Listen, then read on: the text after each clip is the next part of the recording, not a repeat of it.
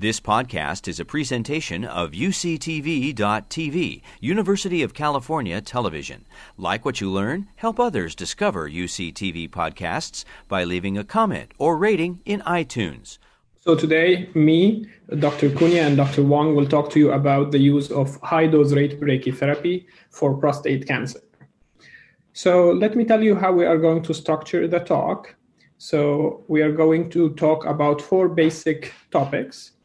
First, I'm going to talk to you a little bit about prostate cancer and what's relevant when we see a patient with prostate cancer. And then we talk about the different techniques in radiation to treat prostate cancer. And then we will focus the majority of the rest of the talk on brachytherapy.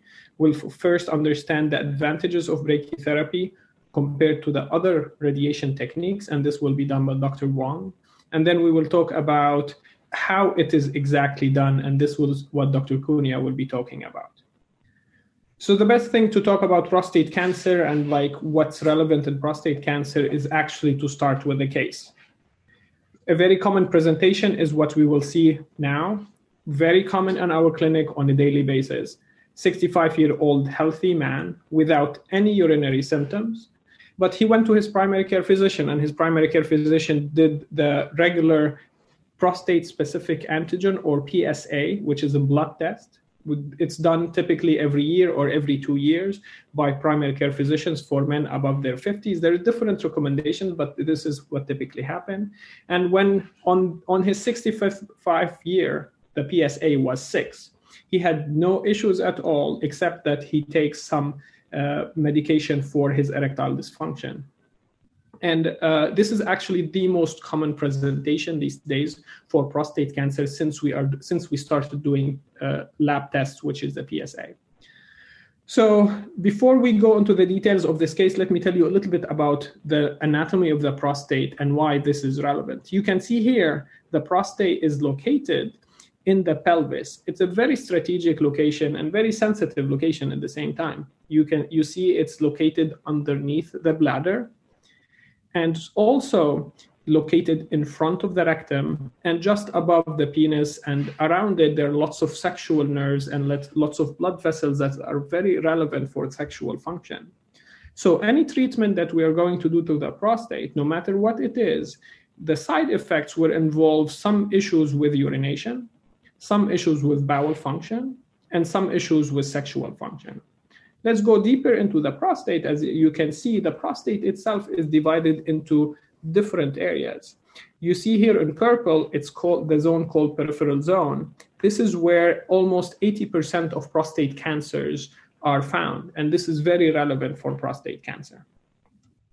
Now that we know about anatomy, just let me tell you that prostate cancer is the most common cancer in men, and it will happen in 1 in 6 men during their lifetime.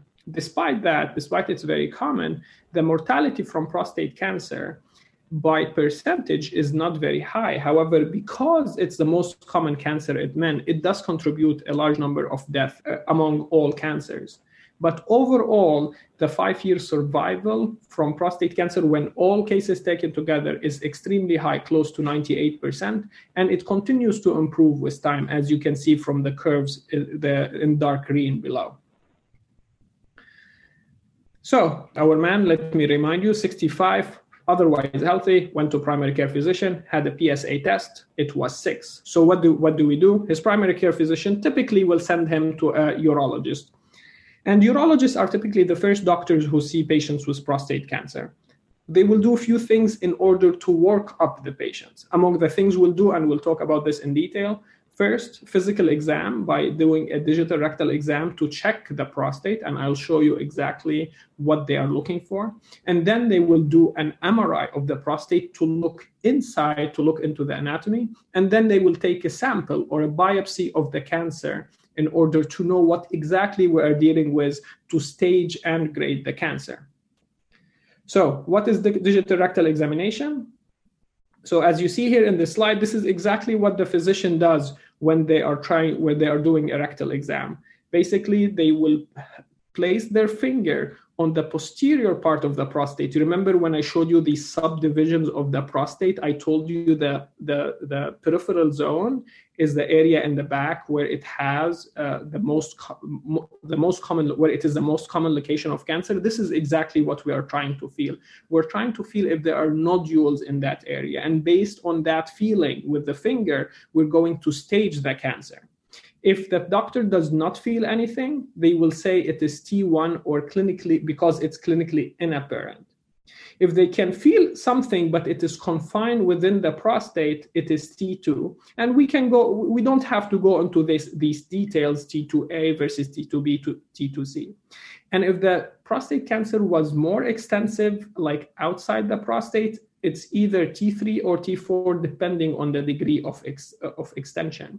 And as you see, this is very important step in how, when we see the prostate cancer patients, we saw they got a PSA, it was 6. We do a finger exam. We're starting to build an idea and a big picture of what we are exactly dealing with. After the rectal exam, as we said, we are going to get an MRI. MRI in the past few years has just made a big appearance in the world of prostate cancer.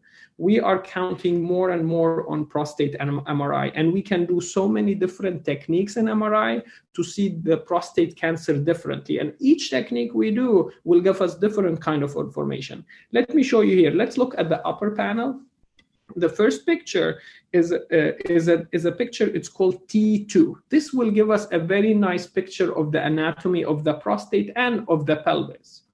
And you see here, this white in the posterior back, this is the peripheral zone. In this case, it does not have any cancer because it looks nice and white. However, if you look anteriorly, where the yellow arrow, where Dr. Wong is showing, this area looks different. It is dark gray. This is cancer. If we look at the next panel, where they did the dynamic contrast enhancement imaging, basically trying to see if there is like blood vessels, this area is rich in blood vessels. You can see it's very rich in blood vessels. This is another characteristic of cancer. You see in the third picture, it's called diffusion coefficient image. And in this picture, also another way of looking at cancer, and it's also dark gray, and again, telling us this is malignant. And the use of MRI actually has allowed us to actually use that MRI to do biopsy, which is what I'm going to talk about it now. Before I tell you how we do the biopsy, our patient went to the doctor, did the biopsy, and the biopsy was transrectal, meaning they put an ultrasound in the rectum, and then through the rectum, they will take pieces of the prostate. And the biopsy showed, and I will read it for you now, but I'll tell you what it means, showed the Gleason score 3+4 in 3 of the 16 samples. So let's look at this, what this means exactly. So whenever we want to diagnose prostate cancer, the gold standard for diagnosis is to get a piece of that prostate in order to grade the cancer. However, it's not random what we do. When the urologists go into the prostate to take the pieces, there is a very standard pattern in which they take a piece from each location inside the prostate. They could take 12 pieces, 6 pieces, 14, 16, 20, 24 pieces. Everybody has their own practice, but basically we want to sample. The more we sample, the better idea we have in diagnosing the prostate cancer appropriately. And remember, now we have MRI, so we can, before we get to the biopsy, we can see what we are going to, the area that's most suspicious, and we can specific, on top of this like template or like a targeted biopsy, we can go specifically to those areas on MRI. After we biopsy, we send these pieces to the pathologist who will section them, put them on slides, and then they will look at them to assess how aggressive they are. You see here, this is called Gleason grading. Basically, this is like a very easy way of looking at the prostate cancer. The pathologist will look at the gland. Remember, the prostate is a gland. It produces fluid. So we look at the gland, and then depending on how much it looks like normal, they will give it a number. For example, if it looks pretty normal, small uniform gland, they will say 1. If these glands look like they're getting sick or malignant and they don't look normal, the number will increase. And depending on how abnormal they look, the number is higher, from 1 to 5. 5 is the most malignant kind of prostate cancer.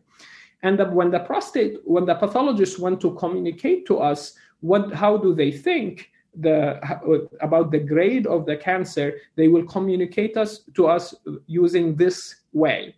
Basically, they say 3 plus 3, 3 plus 4, 4 plus 4. What this means is if all the sample they looked at look like 3 pattern, they will say 3 plus 3. If most of the sample look like 3, but some of it look like 4, then it's 3 plus 4. And of course, as you can tell, the most aggressive cancer would be someone who has 5 plus 5. So let's review our case again. Our patient has he's 65. He has PSA 6. His finger exam showed a small nodule only on the left side. And his pathology showed Gleason 3 plus 4, so not very aggressive, in the middle. And it was in 3 of the 16 biopsies that were taken. So overall, when we put these 3 criteria together, the PSA, the finger exam, and the pathologist report, we can tell that this patient have a relatively favorable diagnosis. We call it, for this particular case, favorable intermediate risk. For all practical purposes, this is very early grade, very early stage, and the cure rate are extremely high. And basically, you can do any kind of treatment, or you can even, for this gentleman, potentially a method of management called active surveillance, where you just keep an eye on the prostate if they don't want to get treated immediately. But also for the treatment, any kind of radiation therapy or surgery, which is called radical prostatectomy. And our gentleman came to a radiation oncologist to further discuss. We will bring you back to the case, but let me tell you a little bit about the different radiation options for prostate cancer. So radiation started, the X-ray was discovered in 1895. And very soon within the discovery of X-ray, people have immediately realized the utility of X-ray in treating cancers. And over the past 130 years, we have done so much progress in radiation therapy, but the big picture has always been the same. You can think about radiation in general as 2 big categories. There is teletherapy, which is external beam radiation therapy, the radiation coming from outside. You can see here very old machine, and this is the source here. And it will shoot radiation into the target within the patient or the cancer patient. This is external beam radiation. And the other big kind of radiation is brachytherapy, which is what we will focus in a second on. The brachy means short distance. And here we are putting radioactive material inside the cancer or near the cancer to heal from within, to shoot radiation from within. And as you can see here, this is an X-ray of a patient who had a cancer, and you can see the radioactive material within. And whether it is brachytherapy or external beam radiation therapy, the main goal and the main mantra of radiation therapy is what's written here. We want to deliver high radiation or therapeutic radiation dose to the tumor while minimizing exposure to the adjacent surrounding normal tissue. And this is what guides us on a daily basis. Every day, this is what we want to do. So let's talk a little bit about external beam radiation, and then we can we'll transition to brachytherapy for the rest of the talk. All right, so this is a very important slide because this will tell you how powerful brachytherapy is. So external beam radiation. So let me just give you like a background. 3D CRT, three-dimensional conformal radiotherapy. This is one of the early kinds of radiation. And then IMRT, intensity modulated radiation therapy, and then VMAT, volumetric arc radiation therapy, and then protons, it's one of the particle therapy. Let me tell you what are these sections we're looking at. Each of these sections is a CT scan, and the prostate is in the middle. The prostate is here. This is the target that we want to treat typically. And then these are the pelvic bones around it, and you have the hip bones or the soft tissue. As we spoke, the mantra is highest dose to the prostate, lowest dose to the surrounding organs. Here, in this case, the highest dose is the red. So I want to give the highest dose to the prostate, but low dose, which are the green. The intermediate dose is the green, and the blue is the low dose. So highest dose to the prostate, red in the prostate, everything else either green or blue. Look here, first panel, the 3D CRT. Historically, we were not able to shape the radiation dose around the prostate. So you see the red, which is the highest dose, is a big box around the prostate. While I am treating the prostate with high dose, but look at the rectum. The rectum is getting very high dose. Lots of organs here, and this is not a 3D image, but you can see also the bladder would be getting high dose. The sexual organs will be getting high dose. So this is not optimal. Luckily, we transformed from 3D CRT technology allowed us, the machine technology allowed us to start treating with IMRT. Look here. The red is smaller, more conformal, more shaped to the shape of the prostate. And the green and the blue are also a little bit less. And then from IMRT, the two techniques that allow us to shape the radiation around our target the most are either VMAT or protons. And you see, look, very nice, actually, extremely successful techniques. The red is the lowest. Is the shape most conformal around the prostate, and the blue, this comes at the expense of we call it a low dose bath in the body, but we don't think this is significant in terms of giving you high toxicity or side effects. Despite it's 2020, this is the most advanced external beam techniques, either VMAT or protons, but you see the intermediate dose is still a little bit wide around the prostate, and the blue is still taking a significant portion of these cross sections. While we do this all the time, treating the patients with external beam, but I just want you to keep these pictures in your head to see the advantage of brachytherapy. In a minute, when Dr. Wang or Dr. Cunha are talking, see the advantage of the brachytherapy over VMAT and protons. Let's talk one more thing about brachytherapy, and then I can give it back to Dr. Wang. So, before talking about brachytherapy, let me tell you, external beam, whether it was VMAT or any of the techniques that I showed you, have showed like we can cure prostate cancer with these techniques because we can give enough dose to the prostate without damaging the tissues around it. However, historically, what we have been doing is that because you show the big red circle in the 3D CRT, historically we could not give very high dose per treatment. So we were limited to giving small dose per treatment in order to kill the cancer, but allow the normal tissue around it to recover from the treatment. So we're giving small dose per treatment, which made us give like 35, 40, or even 44 treatments in order to cure prostate cancer patients.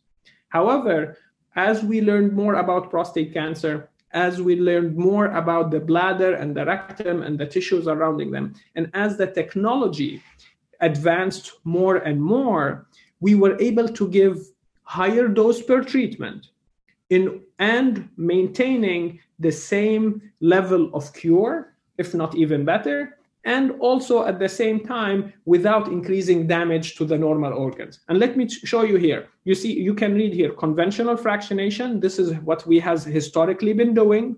So, gray, GY is called gray. This is the radiation dose unit. And we used to give 78 to 81 in 1.8 to 2 gray fraction. So each treatment session, you are giving 2 gray fraction, and you give it over almost 9 weeks. Very inconvenient to the patient. As technology advanced, we started to give moderate hypofractionation, 60 gray, 2.5 gray per fraction over 4 to 6 weeks. As technology advanced more, ultra hypofractionation, 36.25 to 42 gray in 6.1 to 8 gray per fraction over 1 to 2 weeks. So you see, we are shortening the course. However, remember, we are shortening the course, that's true. There's more radiation per treatment, that's true. But the overall dose is shrinking from 80 to 60 to 40. However, although the dose that you see is shrinking, but because we are giving higher dose per treatment, overall the potency of the treatment is actually increasing. And this is something very special about radiation biology and how radiation works. So overall, if our patient that came to the clinic, whether he got conventional fractionation, moderate hypofractionation, or ultra hypofractionation, they will be able to be treated.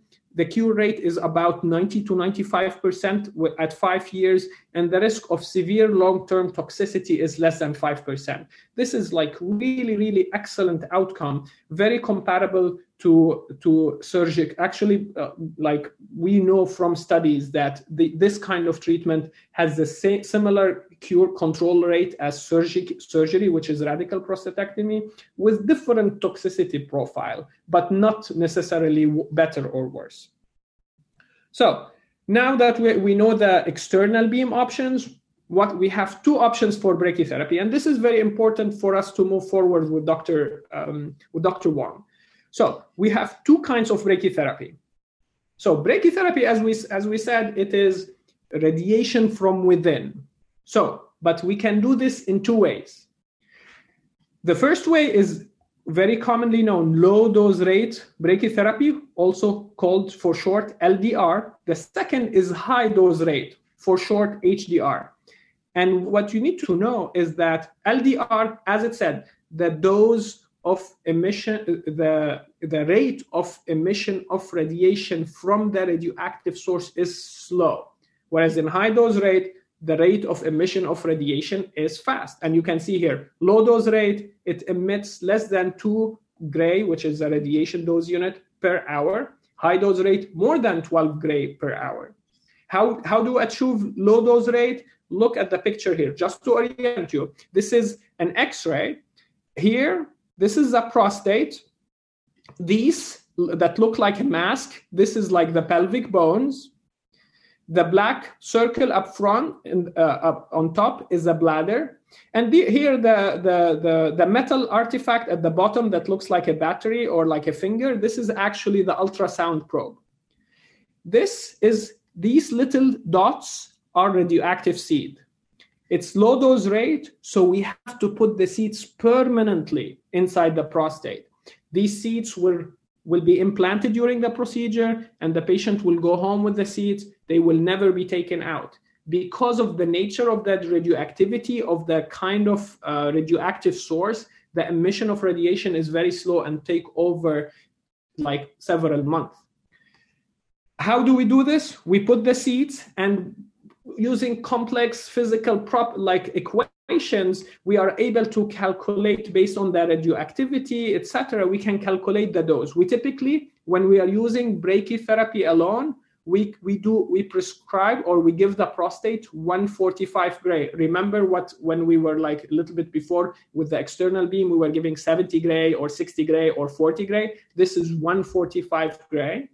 And if we are doing brachytherapy with external beam, so in some cases that are more advanced where brachytherapy alone is not enough, so we combine external beam and brachytherapy. So brachytherapy dose is less, it's 110 gray.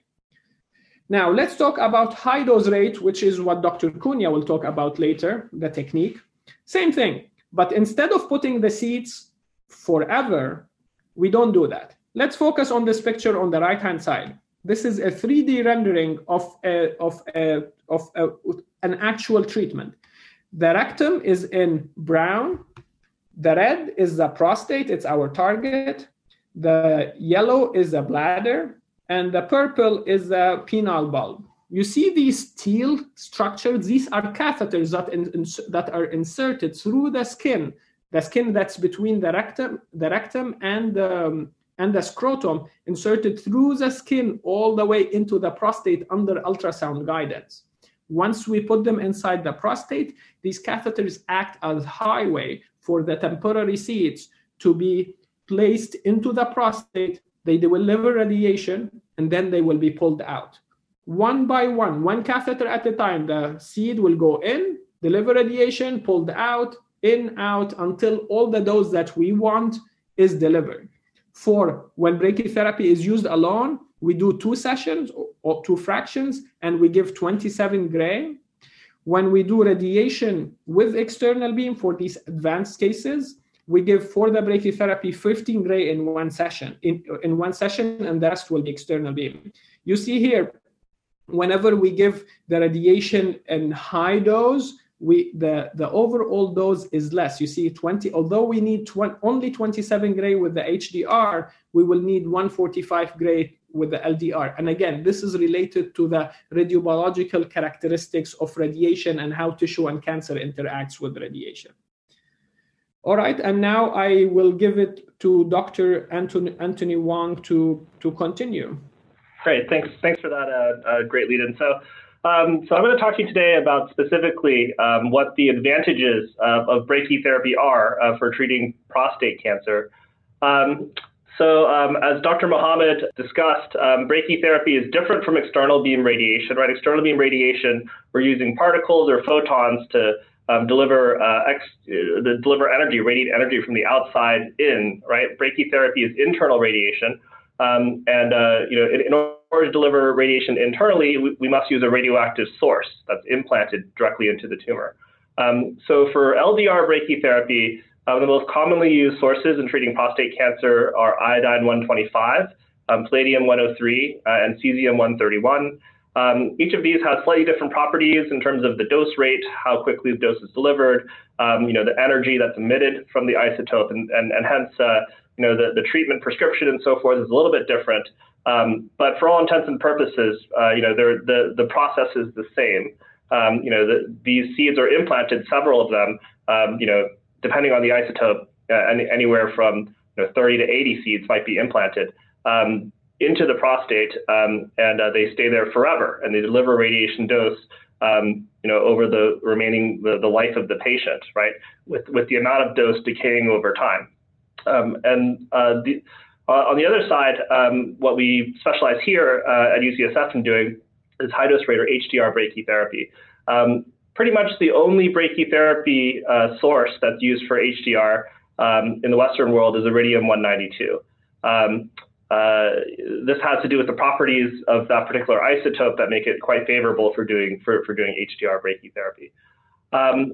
So how does brachytherapy achieve the favorable physical and dosimetric effects, right? Well, what we're really exploiting with brachytherapy is the inverse square law. So the inverse square law is a property of physics where the dose of radiation exposure drops with the square of the distance from the source. So this is in some sense common sense, right? If there's a radioactive source somewhere, you want to be as far away from it as possible, and even a little bit of distance actually can have a dramatic effect because of the inverse square law. We exploit this physical property of radioactive sources by basically implanting. So when we implant a radioactive source into the tumor, there's an extremely high dose, an ablative dose of radiation that's given directly to the tumor. And then, the dose falls off very quickly once we move away from the target. So we're able to really spare the amount of dose that goes to the adjacent critical organs, the bladder, the rectum, the urethra, the neurovascular bundles that enable men to have erections. So that's what makes brachytherapy particularly advantageous in the treatment of prostate cancer. So how do we compare brachytherapy to external beam radiation? As I mentioned, it does permit extreme radiation dose escalation. We're able to treat, right around the seed, hundreds of gray are being delivered. That's much higher than what we can achieve safely with external beam radiation. It does reduce exposure to surrounding normal tissue due to the inverse square law. And then an issue that we haven't really gotten much into, is what we call treatment uncertainty due to setup. Okay, so that's kind of a jargon phrase, but anytime we do external radiation, the assumption is that the patient is in the exact same position with the exact same anatomy every day that they get radiation and throughout the whole session of radiation delivery, right? The machine makes that assumption. We set up the patient as accurately as we can, and then we turn on the machine, right? However, for prostate cancer, there's always some chance that, from day to day, the patient might not be in exactly the same position. And even if they are in exactly the same position, there can be something called, an intrafraction motion. So the patient is set up the same way, but during the course of the treatment, a gas bubble passes through the rectum or the bladder fills up with urine, and there's some slight adjustment in the anatomy of the prostate. External beam radiation doesn't have as good of a method for compensating for those kinds of changes as brachytherapy. Brachytherapy, there's really no error in the radiation dose delivery because the source is, again, directly inside the tumor. If the tumor moves, the source moves with it. So it really removes this source of intrafraction or interfraction uncertainty when we deliver the radiation therapy. Another big advantage of brachytherapy over external beam radiation is convenience. As Dr. Mohammed mentioned, conventionally fractionated radiation is often done over 8 to 9 weeks, Monday through Friday, testing, patients to take time off work. Sometimes they need someone to help them with transportation. It's a big logistical burden, and it's also a big financial burden for the healthcare system and often sometimes for the patient, right? Brachytherapy, conversely, is extremely efficient. Low dose rate brachytherapy typically requires one visit for a planning session, one visit for treatment delivery, and then a third visit to come back and do what's called post-implant dosimetry. So the actual treatment is done in a single session, and there's usually 2 other sessions that are added for radiation planning purposes. High dose rate brachytherapy can be done in a single hospitalization. Overnight treatment is commonly how we do it here. Where somebody gets the needles implanted and the dose is delivered 24 hours later, they're discharged, and that's the whole treatment. They don't have to come back for additional treatment. So this tremendously reduces the burden of treatment on patients, as well as on an end-to-end basis reduces healthcare costs. And then finally, we do have evidence that this is not just a theoretical advantage, the biologic effectiveness of giving a really high dose of radiation in a short period of time and focusing these very high doses right into the tumor. We have clinical trials that have established that brachytherapy does provide superior long-term biochemical cure rates compared to external beam radiation treatment alone. So there are several advantages to this treatment for prostate cancer. So this slide should look familiar. This is very similar to what Dr. Mohammed was pointing out before. What he had shown you previously was really the state of the art with external beam radiation, so VMAT or volumetric modulated arc therapy, shown here. And then this is proton therapy. This is intensity modulated proton therapy. Proton therapy is not a focus of our talk today, but the same way that 3D radiation works for photons, there's also 3D proton therapy as well as intensity modulated proton therapy. So intensity modulated proton therapy is more or less the state of the art with proton therapy.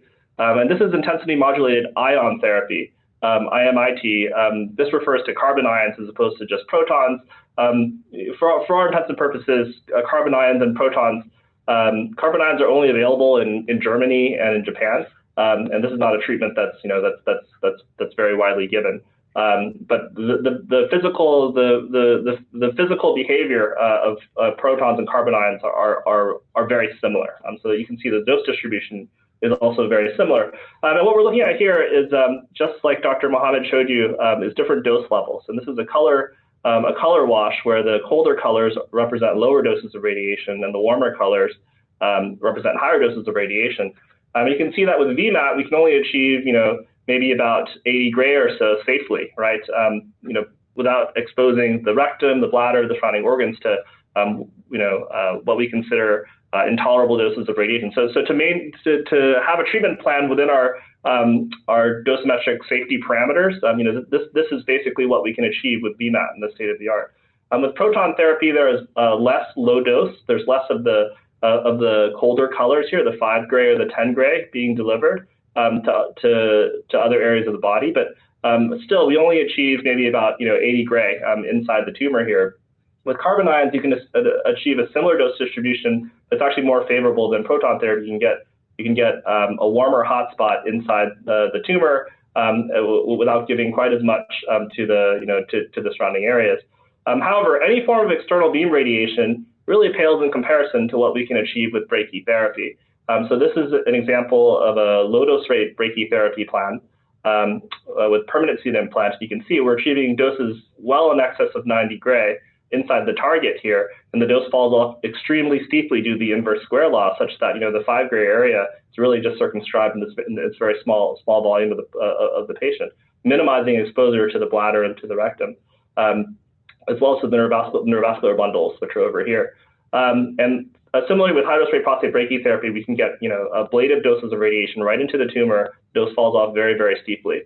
This comes from a study that was done in Austria, and this is a modeling study, dosimetric study in 10 patients, where they took this is the same patient, and they did basically 5 different plans in this patient to see what the dose distribution would look like. So this is a graphical representation of what I just described.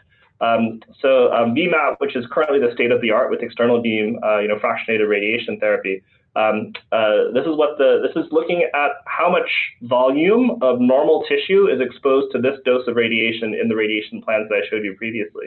And the ideal radiation plan exposes 0 dose to normal tissue, right? So basically, the ideal plan is one that looks exactly like the axis of this graph. It's just a right angle, right?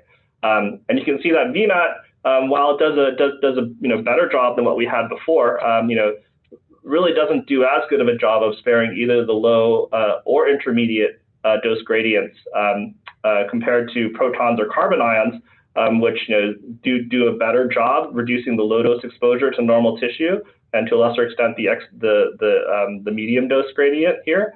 But any form of external radiation, again, it pales in comparison to what we can achieve with low dose rate LDR or high dose rate here in orange brachytherapy. In their dosimetric study, high dose rate brachytherapy really provided the closest approximation to the perfect radiation plan. Really, the least amount of dose exposed to the normal surrounding organs. Okay, so hopefully I've between myself and Dr.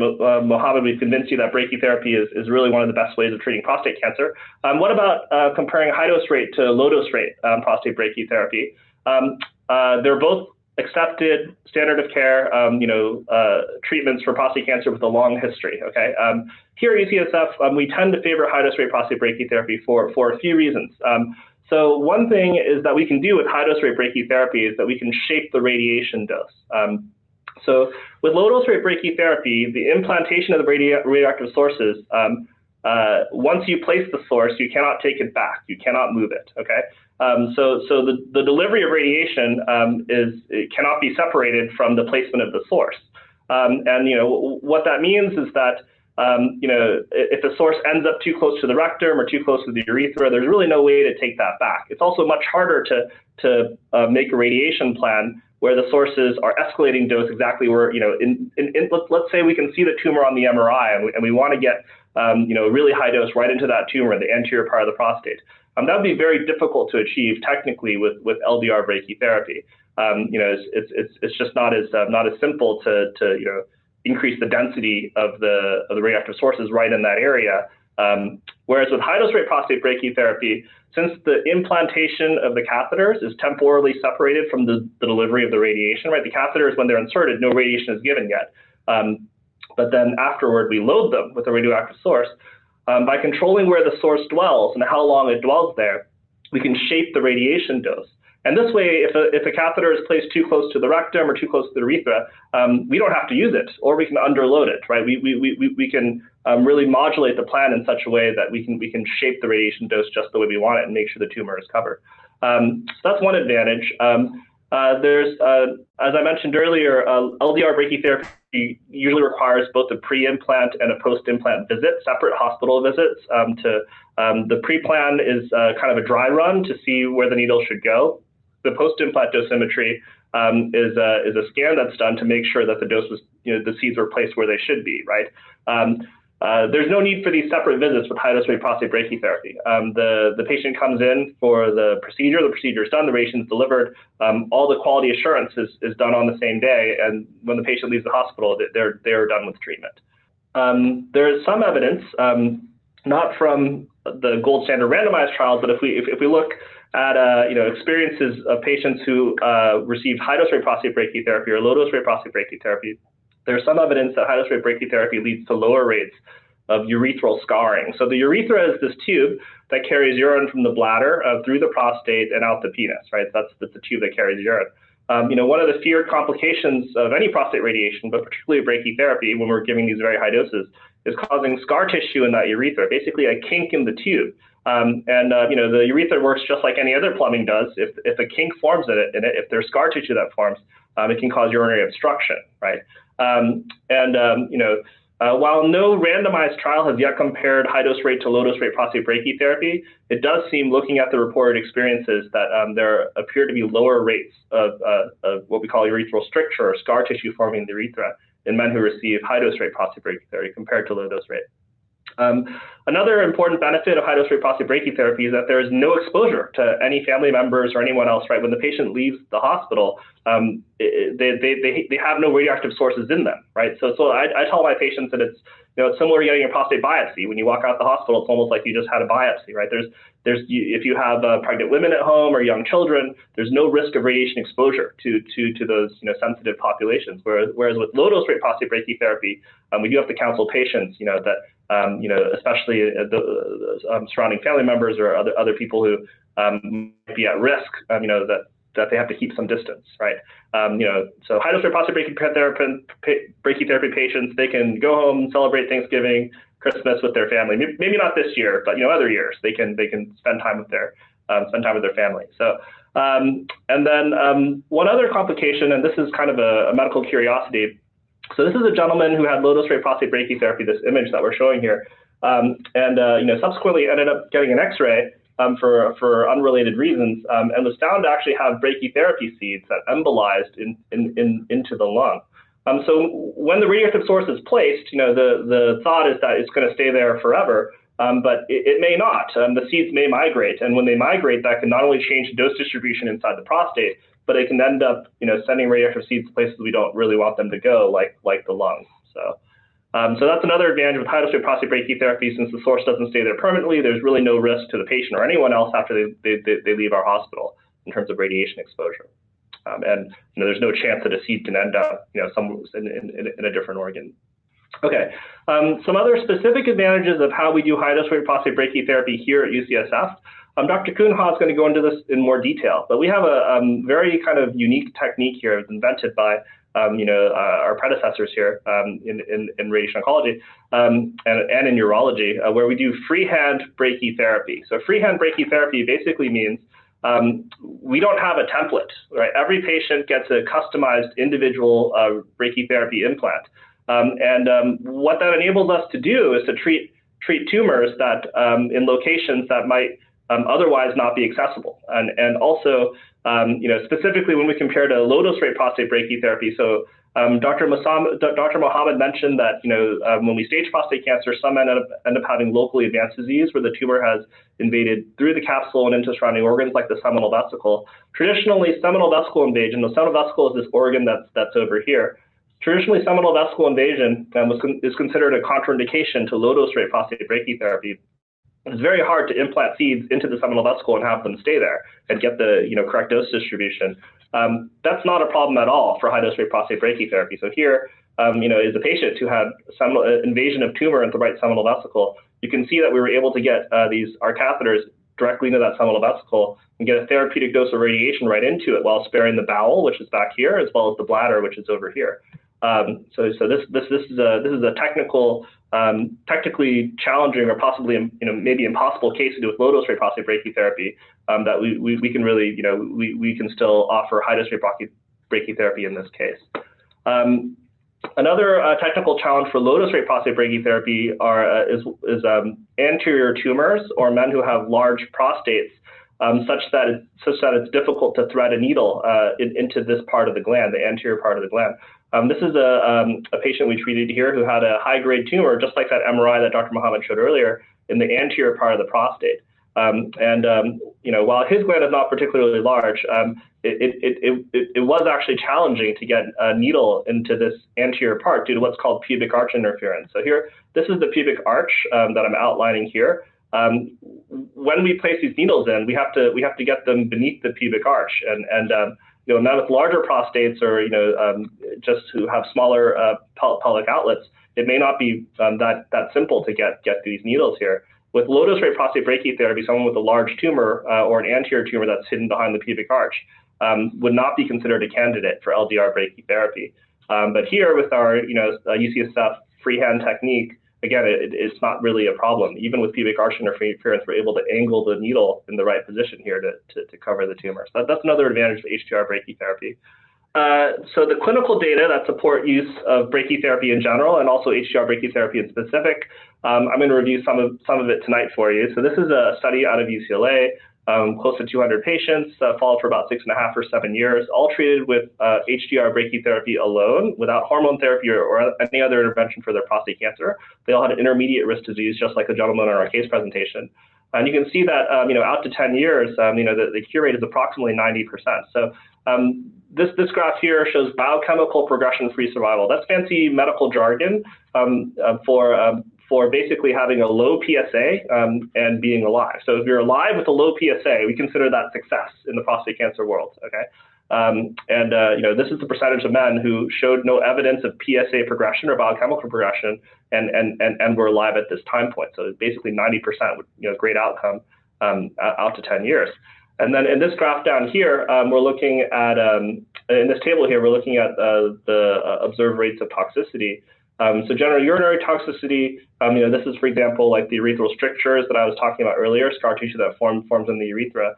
Fewer than 4% of men experience, what we call grade 3 or significant toxicity in the urinary domain, and really no patients in the bowel domain experience any significant or severe toxicity.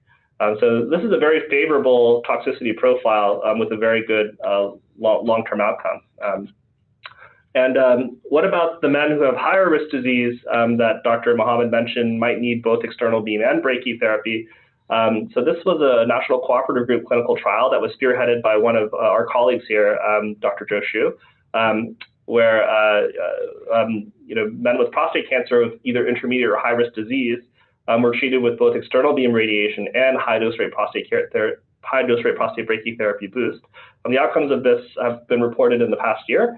With long-term follow-up, what we're seeing here is very low rates, about 5% risk of significant or severe toxicity in either the urinary or bowel domain. So if you look at all comers in either of this domain, approximately 5% at 10 years are at risk of experiencing a significant complication.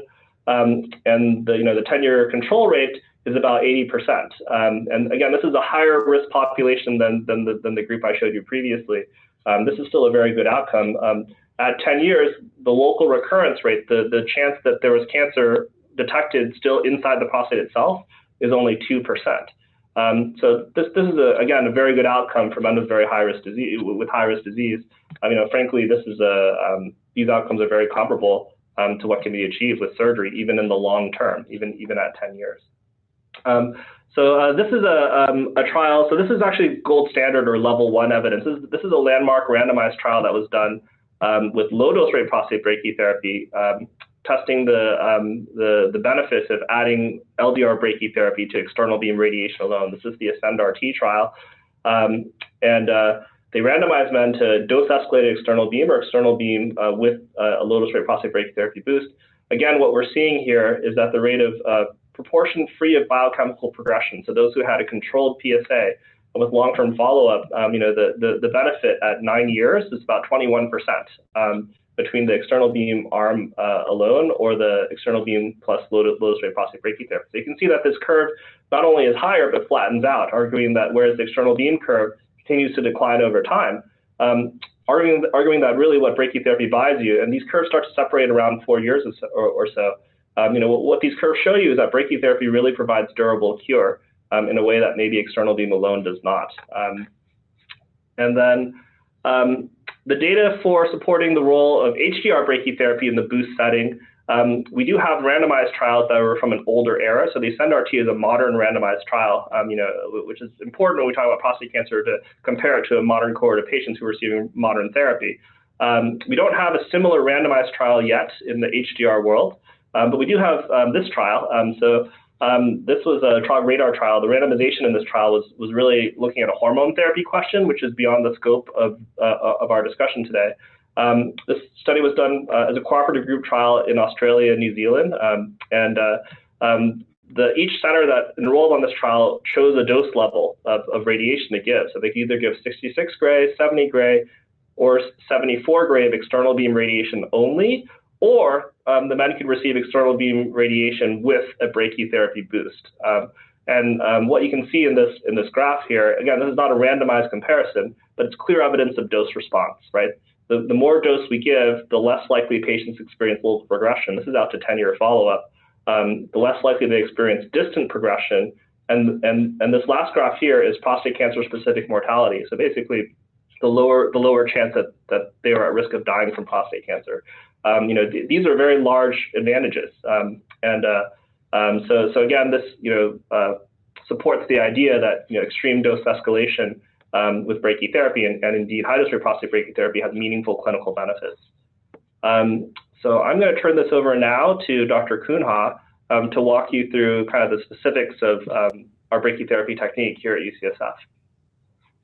All right. Thank you, Dr. Wang, Dr. Mohammed. Just as Dr. Wang mentioned there at the end, what's great about brachytherapy is it really can allow us to focus that radiation right inside your tumor. So the focus of the radiation is inside the tumor, and that allows us to escalate the dose where it really needs to be without giving any dose to any of the normal tissues surrounding it. So what brachytherapy allows to do is really get that dose where it needs to go. So I'll talk a little bit about how we do that. So just a little bit, Dr. Mohammed mentioned about how X-rays were discovered right around 1900. Well, it was very quickly after that, it was discovered that we could take those X-rays and we could use them in the context of prostate radiation therapy. So in 1913 was the first time it was described to be used for treatment of prostate cancer. And it was brought into regular use not that much later. Early cases were using transperineal radium needles. So the radium was placed into needles, and these were placed transperineally. But where the breakthrough really came, that really allowed us to focus brachytherapy into the modern day, was in 1983. And that is with when Holm and his group introduced the transperineal prostate brachytherapy technique with ultrasound. So I just want to point out one thing. So one of the original papers by Young noted, this article is not intended to speak of ultimate results, but we may safely say here that truly astonishing results have been attained in some cases. Disappearance of obstruction, shrinkage, and great softening of certain cancers of the prostate, and extensive retrogressive changes in inoperable cancers of the bladder. So it was noticed very early on that this technique could work. However, because of how things were done, the technology didn't exist to really take full advantage of it.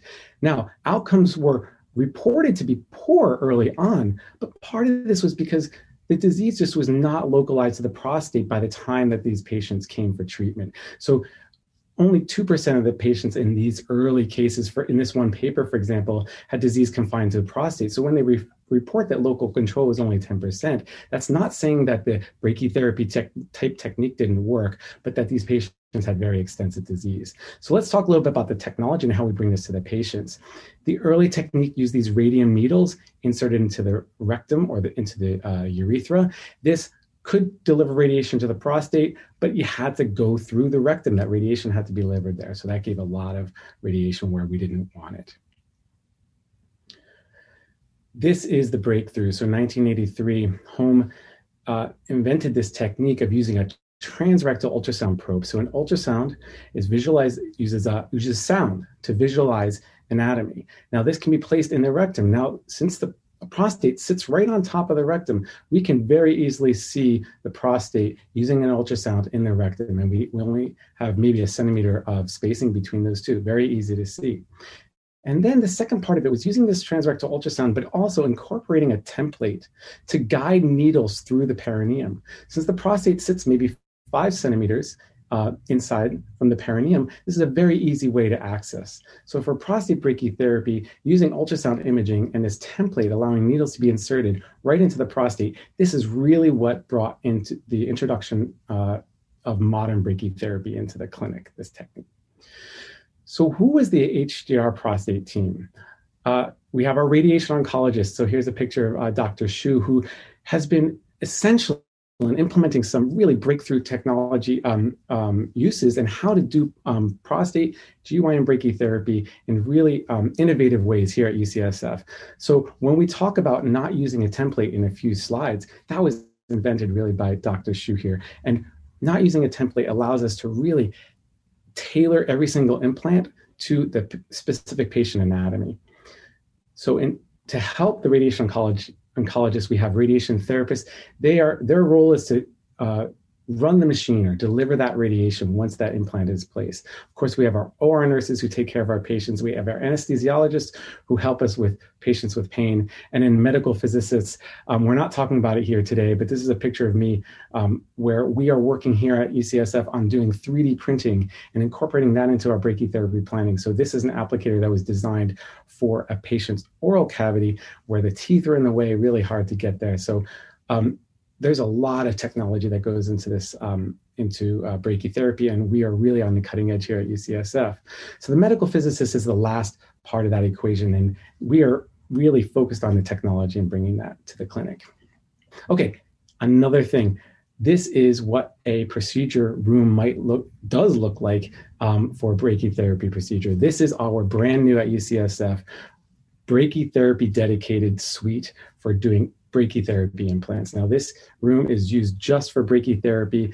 There are not many places in the country that have this type of facility, and we are really excited about it. In this, you can see the table for the patient, and we have all the technology that we need. We have our ultrasounds in there. We have our steppers in order to place the ultrasound. We've got monitoring equipment, and this is right next to the vault, the treatment vault, where we actually treat the patient. So everything is very integrated. Across the hall is our CT. Next door over is our MRI, where that we just installed as well, that we will be incorporating into our brachytherapy procedures in the near future. This is what an ultrasound system looks like. So we have a screen that you see on the left, and on the right, you see the ultrasound probe, and this is what will go into the rectum. And then on the bottom, you can see the insertion into the patient. So this really allows us to visualize in real time how those needles are being inserted into the patient. And by being able to visualize in real time how the needles are being inserted into the patient, we can make sure that those needles are going exactly where they need to go. Prior to a procedure, the patient will get anesthesia. This could be a spinal or an epidural or general anesthesia. And the nice thing about our brachytherapy suite is even though it lives inside the radiation oncology department, anesthesia comes down and they join us in that suite so that everything is integrated in one place. So this is a great tool for us to use. Now, I want to show, we're not going to play this whole thing. We're going to stop about halfway, but I just wanted to, I can't help but use this. This is a video that was created by the New York Times and is just so good at demonstrating what we do here. I think is a great opportunity to use this. So this is the patient in the lithotomy position, and we're going to zoom in a little bit. So what we want to do is we actually want to put needles and radioactive sources inside the prostate. Now, this is an example of low dose rate or a permanent seed implant. What we're talking about today is high dose rate or afterloaded brachytherapy. And in that, we will actually not put the seeds in there permanently. So going on, we want to position the patient. And at this point, we're going to insert the ultrasound into the rectum. And that ultrasound allows us to visualize that prostate. Now notice the prostate is so close to the rectum right there, we really can get a very good image of that where we're heading. We will put contrast in the urethra because the urethra obviously is generally not involved. We want to make sure that we know where the urethra is, so we don't stick a needle into it, but also so we don't actually deliver radiation to it, or we can minimize that. This is a template-based approach, so this is how we would put the needles in through the template into the prostate. Okay, so we can stop that movie there. So these next 3 slides I put in there just so you have it. So we have it in the PDF because it's hard to see with the movie, but this is basically the setup that we showed in the movie. So we'll just go quickly through there. There's this setup. Here's what the ultrasound might look like. And then this is how the ultrasound images are taken that you saw in the movie. And okay, let's go here. So now I want to point out something. We talk about templates, and for the traditional seed implants, permanent implants, we will use a template to put those seeds in. But the HDR brachytherapy procedure actually will do all the planning of where the radiation is going to go after those needles are implanted. So you can use a fixed template, and that really locks you down to kind of where you can put your needles. Then people decided we're going to try to see a mobile template. Maybe if this is sutured to the perineum, this will help us really position a little bit better and kind of help localize those needles a little bit better. But what Dr. Xu here invented at UCSF was this, what we call freehand technique. And in this freehand technique, we don't use this template. The template restricts the physician into where they can place those needles. You can only place it in those holes.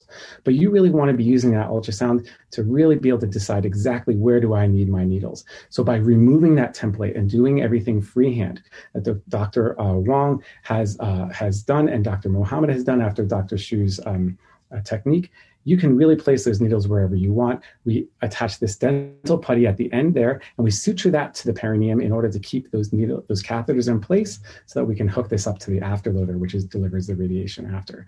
So this is unique to UCSF, and in fact, it's gaining in popularity mainly as we have residents graduate from here and go out to different places and start to use our techniques in their own practices.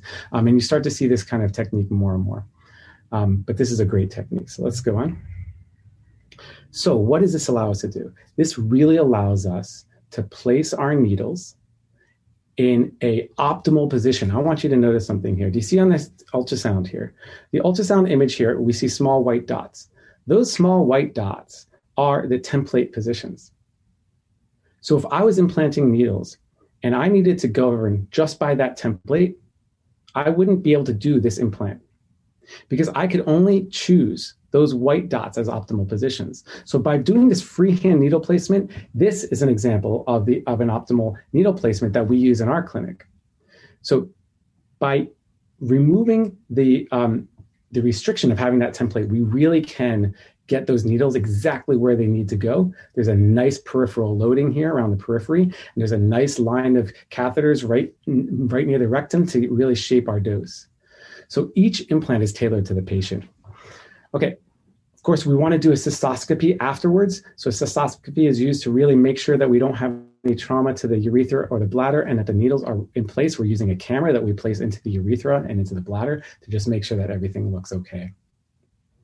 When we're done with that, now the patients will finish in the OR, and now it's time to get an image taken. So the standard of care is a CT. CTs are great, and we have a CT right across the hall at our suite. And we take a CT of the patient. Now, we could also use MR, and MR can give you even better image contrast. MR has some difficulties with seeing your catheters. So CT really is the gold standard for what we're doing. But on the CT, I can see my prostate, I can see my rectum, I can see my urethra. And then here is showing in the planning system what we're contouring for the patient. In the bottom right, you can see the 3D view of what that anatomy of the patient is. Same one that Dr. Mohammed showed earlier. We have the brown is the rectum, the red is the prostate, the pink is the penile bulb, the yellow is the bladder, and that teal color is your urethra. So this is how we digitize that system so we can tell our planning system how we're going to deliver the radiation. Now the planning step. This is another thing I want to point out. You see that window in the bottom center here? This is the IPSA optimization. IPSA was invented here at UCSF and now has been implemented into this commercial planning system that is the most popular commercial planning system for brachytherapy in the world. What IPSA allows you to do is IPSA allows you to look at that anatomy and look at those needles that are in there and find the optimal way to configure that radiation in there in order to contour your dose around your normal structures so you can really get dose exactly where you want it. But you want to carve out a tunnel for that urethra, we can do that because we're using advanced optimization technology. So in the planning stage, what we're doing is we're telling the computer, we want certain dose in certain places, we don't want dose in other places, and let's figure out how to do it. So that's the planning phase. Once the planning is all done, then we'll go to treatment. This is a picture of the MR. So this is what we have right next door to our brachytherapy suite. And MR really going forward to the future is gonna start being the standard of care for brachytherapy because you can really see see details in the anatomy. And we are glad at UCSF here to be like cutting edge on this stuff. And we're going to be implementing this MR technology right on the cutting edge of that. So not a lot of places do MR for prostate brachytherapy, but we're super happy that we're going to be doing this pretty soon. All right. So I think I'm going to hand it off now, just as we finish up. I think this is going to be just one last discussion of our case presentation here. And I'll hand it off to Dr. Wong. Okay. So this is just to summarize our patient, 65 years old, intermediate risk prostate cancer, PSA6, T2A disease, 3+4, 3/16 cores positive. He is an excellent candidate for brachytherapy. And we indeed did treat him here. He chose to undergo prostate HDR brachytherapy here. This is the plan that you're looking at that he received that we've been showing you examples of throughout the course of this presentation. This is our last slide here. So I just wanted to drive home some take-home points. So both teletherapy, external beam radiation, and brachytherapy and implanting radioactive sources directly into tumor are well-established treatment options for localized prostate cancer. Brachytherapy does provide better chance of long-term cure than external beam alone in men with intermediate or high-risk disease. HDR prostate brachytherapy is safe and effective and delivers an ablative dose of radiation, eradicating prostate cancer while minimizing exposure to adjacent tissues. We have here at UCSF some special technologies, special techniques, things that we've invented here that we think will enable us to do, do things that maybe are difficult to do in other circumstances, treat men with prostate cancer that might not otherwise be eligible for brachytherapy. That's about it. I think all three of us would be more than happy to take questions here. Maybe I'll just go through the questions that we have here already in the Q&A session. So the first was, what type of anesthesia is used for biopsy and radioactive seed implantation? So typically, I'll just answer this one. Typically prostate biopsy is done under local anesthesia in a urologist's office. The urologist will inject numbing medication directly into the nerve bundles and then just do the biopsy directly in office. For radioactive seed implantation, most groups will do this in the operating room, and some of them will do it in a procedure suite like the one we just built here at UCSF. The anesthesia that's used for it can be either general anesthesia or some centers like ours will also offer neuraxial anesthesia, which is epidural or spinal. So those are, don't have the systemic effects as general anesthesia, or don't have as many systemic effects as general anesthesia has, and kind of provides the block exactly where we need to go. I commonly tell patients that if you're getting an epidural, it's the same thing women get during childbirth, and if we can take babies out of the abdomen under an epidural, we can certainly implant your prostate under an epidural and you won't feel it. So that's the anesthesia. Second question here. Is about complications secondary to brachytherapy. So I mentioned earlier that probably the most feared complication is urethral stricture, scar tissue that forms in the urine, in the urethra. Other possible complications, we can see there's some risk of bleeding. So some men do develop chronic issues with blood in the urine, less commonly blood in the stools. There are rare reports of what are called fistulas. Fistulas are abnormal connections between organs that shouldn't be connected in the pelvis. Specifically after brachytherapy, we worry about something called rectal urethral fistula, where the rectum fistulizes to the urethra. In the reported literature, this seems to be really very much associated with procedures. So if somebody has a biopsy done, some kind of rectal procedure done shortly after brachytherapy, it may not heal the same way as someone who has not received radiation therapy. So we do counsel our patients to generally avoid, colonoscopy or any kind of rectal procedure, anything that disturbs the rectum, ideally a year after brachytherapy, but a minimum 6 months. So those are probably the complications that are, like any form of prostate radiation, there is some, risk of disturbance of urinary and bowel habits, as well as, changes in sexual function. Although, I would say that, depending on which reports you look at, quality of life after brachytherapy is generally very high. Even in comparison, despite the high doses of radiation used, it's not worse than, in fact, in the monotherapy series, it's better than often better than what we see in external beam. I'm kind of getting into, the woods here of radiation oncology, but okay, so let's see here. Given the superior dose distribution using LDR and HDR brachytherapy, why would external beam ever be used to treat prostate cancer? Put another way, is there ever a clinical reason to use external beam instead of brachytherapy? That's a very good question. These are all very good questions. So I would say that here at UCSF, we are very strong proponents of brachytherapy, if that hasn't been kind of hinted at already through the course of this talk. But a lot of brachytherapists feel that brachytherapy really should be offered a lot more widely. The limitations to this, there are practical limitations to this, meaning that really the biggest problem, in my opinion, is probably training. There aren't that many centers that, if you look at practice patterns over time, unfortunately, brachytherapy is declining in use while external beam is rising in use. And it really just comes down to training and logistics, right? So centers that, if you have brachytherapy is very resource intensive, right? As Dr. Cunha showed you, there's a large team that's involved, right? There's procedural, there's anesthesiologists involved. That's a very resource intensive treatment. Whereas, external beam radiation, lots of radiation oncologists have an external beam machine, and it's maybe easier to deliver external beam radiation from a logistics point of view. For clinical reasons, there are some relative contraindications to brachytherapy. So, for example, someone who's had a prior prostate procedure, like a TURP, where they remove part of the urethra to remove urinary obstruction, that's considered a relative contraindication to brachytherapy simply because that tissue that's been removed is more prone to bleeding. Although I will say that UCSF we have published our own experience in doing this. It's actually being presented at ASTRO right now, which is our national group for radiation oncology, our national meeting. And our rates of bleeding after brachytherapy using kind of a unique, what we call urethral sparing technique, are not higher than what's seen after external beam. So we actually don't really consider TURP even a contraindication. Maybe the biggest contraindication would be some medical, contraindication to having a spinal or an epidural or general, or really patient preference, right? Some patients don't want to undergo invasive procedures for prostate cancer and would rather just have all their treatment done externally. But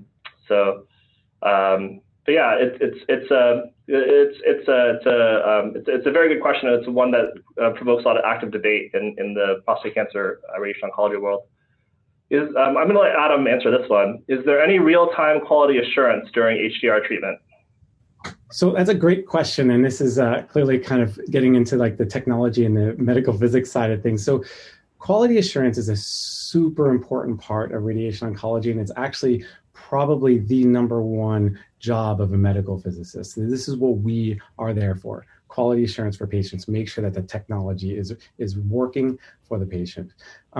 In brachytherapy, is it interesting because the brachytherapy machine, while amazing on how it works, is quite simple, and it can be really fine-tuned to be really, really high quality and making sure that it is delivering that radiation exactly where it needs to go every time. Having said that, real-time quality assurance means that we are doing quality assurance at exactly the same time that the radiation is being delivered. So right now, we do not. Most places around the world do not. This is actually a cutting edge research topic in brachytherapy, because we do really want to check that radiation is going where it is. But real-time quality assurance is very difficult for brachytherapy, and that is an active area of research for people all over the world, and it's something that we're also looking here at UCSF. So hopefully that answers that question. Okay, I think we have one question left, and Osama, do you want to take this one? Yeah, sure. I'll read it to you. So with freehand needle placement, how does the clinician decide where to put the needles? How is it handled if the clinician places the needle in a place that is suboptimal? Do they go back in and move the needle to a more favorable position? So we have a standard pattern, although it's a freehand. So although there's no template, but there's a standard pattern that is in our head, and we know each needle has a specific location. So I tell you, for example, there are 16 needles. So it's rows, 4 rows of 4 rows and 4 columns. The upper needles, the 2 anterior ones, will be close to the urethra in the center. The outer one will be on the edge of the urethra. The inner ones will be around the urethra like a box. And then each needle will go to a specific location and will have a specific function. So what happens, let's say during the procedure, we are putting the needle and we don't like where is it, and it for example, so often we're trying to put the needle at the edge of the prostate. Sometimes it goes outside the prostate in the connective tissue. We can just pull it out and put it in. As long as we are in the OR or like the patient is asleep, we're still in the procedure, we can put the needle wherever we want and adjust as we want. Occasionally, for example, I had the case a few months ago where we had a situation where one of the needles slipped and it went out because of some movement in the patient. So at that time, I had 2 options. One option is to put it again back, because we do CT scan to plan our treatment. So if I see that the needle slipped out, I can push it in, because each needle, how far the needles are in is also it has a good relation to the other needle. So if a needle has slipped back in or out, I can compare to the needles around it, and I can tell how far what I should do. So what I did is I did not like where it was, because it was pushed in. So I pushed it back where I thought it was appropriate. I did a CT scan. I was not happy. I pushed it back in, another CT scan, and then eventually I was happy with that position.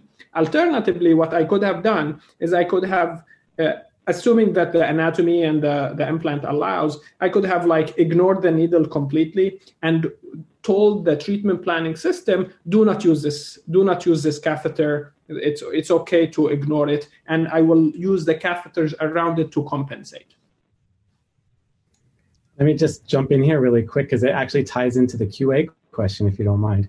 One of the things we're developing here at UCSF is a technique called electromagnetic tracking, which will complement the ultrasound. So we can actually see where those needles are going using a totally different technology. So this will allow us to really see where those needles are going. And what that also lets us do is it allows us to do real-time treatment planning on the fly. So not only if that needle goes in the wrong place, we can remove it like we're doing now under ultrasound, but with this system, what we can do is we can actually say, well, that needle went there, but it's not going to affect the dosimetry much. But if we put another needle right over here, we can really get a much better plan. And this is a really cool technology that we're working on right now that can go for QA, but can really also help us decide which needles really need to go where and which needles need to be a little bit moved in order to get a good plan and good dosimetry.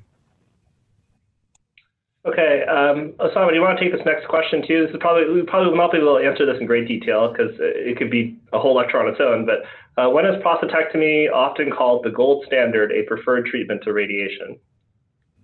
Okay, this is an excellent question. So there's actually most of the time, the choice between prostatectomy and radiation is the choice of the patient. Okay, most of the time the patient comes, we review the case, we tell them, okay, you are eligible either for prostatectomy or for radiation, and we go over the side effects of the prostatectomy and the side effects of the radiation, which are usually different. So, for example, the patient who Dr. Wong discussed for brachytherapy. So typically they would have seen a urologist who would recommended prostatectomy, but send them to us for discussion of radiation. So when I see him in the clinic, this is what I would tell him. From an oncologic perspective, meaning from the the probability of tumor control at 5 or 8 or 10 years is similar. And actually, we have a very large randomized trial that came from the UK, which compared for these kind of patients, radiation versus surgery, and showed that it is exactly the same level of tumor of cancer control, either if you do surgery or radiation. However, the difference is in the logistics of radiation versus surgery, and the recovery from radiation versus surgery, and the side effects. And different patients look at these factors differently. I give you an example. Some patients come to us and say, you know what, very important for me to maintain my sexual function. And we know from like multiple studies, including the British study that I told you, that radiation is gentler on the sexual nerve and sexual function compared to surgery. Now, if you have like in UCSF, like some of the best surgeons in the world, and the surgeon is able to do like nerve sparing, then that risk of sexual function is better. But in general, when you look at the community and the studies from all over the world, radiation does win over surgery in terms of sexual function. Also, leakage. Urine leakage, also a little bit of an advantage of radiation over surgery with respect to urine leakage. However, this is not the full picture, because radiation does have side effects that surgery does not have. I'll give you an example. Radiation can cause an ulcer in the rectum, an ulcer in the bladder. These ulcers may bleed, may become problematic. Surgery does not cause that. Radiation can cause like scarring, and this is what Dr. Wong spoke about. The scarring in the urethra make it difficult to urinate. Surgery has something similar, but not exactly. And very importantly, especially for young patients, this is one of the most common reasons for like patients in their 50s, like choosing surgery over radiation, is that radiation can cause a second cancer. Radiation itself will cause a cancer, mostly in the rectum or in the bladder or in soft tissue in the area. And this is not very common, maybe like 1 in 200 over 15-year period of time. But for someone who is like in their 50s, who will definitely live 20 or 30 years, this may be something to consider. And also, finally, some people want to like have a one-stop shop where like they finish their treatment. They don't want to do like multiple visits for radiation. They choose surgery. So it's a discussion that happens between the radiation oncologist, the surgeon, and the patient, and eventually the patient chooses. There are other situations where we don't have that option. For example, patients who come in with like really a lot of side effects, a lot of urinary issues, like obstruction, their prostate is so large, they're having lots of issues. Sometimes they are better served with surgery. And so every case is different, and it's a very big topic, but this is how we think in general. Dr. Wong, do you want to add anything? No, I think you covered most of the big topics. Yeah, I mean, basically it really is a personal choice. Just like Dr. Mohammed was saying, the ultimate cure rate is identical or very, very similar. And especially in patients getting brachytherapy, it seems like the long-term cure rates are still just as good. Really it comes down to kind of personal choice about the side effects, the side effect profile, the risks, as well as the logistics of treatment. So we have one last question here, which I think Adam should answer, which is how and when do you do dose calculation so that you can confirm that the delivered radiation matches the prescribed dose? Excellent. So we're going to talk, this talk is about HDR brachytherapy. So one of the best reasons for doing HDR brachytherapy is the implant is inserted and is in place before we do any kind of imaging for dose planning. So that implant is in place, and then we'll do imaging, and then we'll do our dose planning. So that plan and that radiation that's being planned to be delivered matches what you see in your image. So we are constantly doing dose calculations on the image that is taken for doing the dose planning to make sure that what we plan is giving a reasonable dose.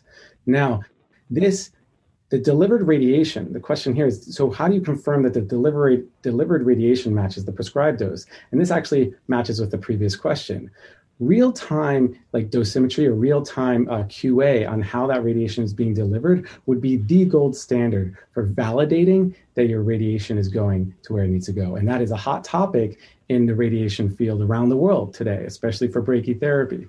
We're not quite there yet, but we can take a lot of solace in the fact that this radiation, the machines that we are using to deliver brachytherapy type radiation are accurate to sub-millimeter precision in placing that radiation dose. And when we have a patient who we have just imaged on the CT, we do a plan, and within an hour, we are delivering that radiation to the patient. We can be very confident that implant is in the position where it was when we took that scan, and we can deliver it to the patient. Okay, I think that's all the questions that were submitted. Well, thank you all for coming. We'd feel pretty silly doing this here without you. So, it's a pleasure being invited to talk about brachytherapy here. And, I think Lauren, Dr. Beretta, of course, can supply any of our contact information. If any of you have other questions you think of in the future, just feel free to email us. More than happy to talk more about our program here. Answer any questions that you might not have thought to ask tonight. So, you've been listening to a podcast by University of California Television. For more information about this program or UCTV, visit us online at uctv.tv.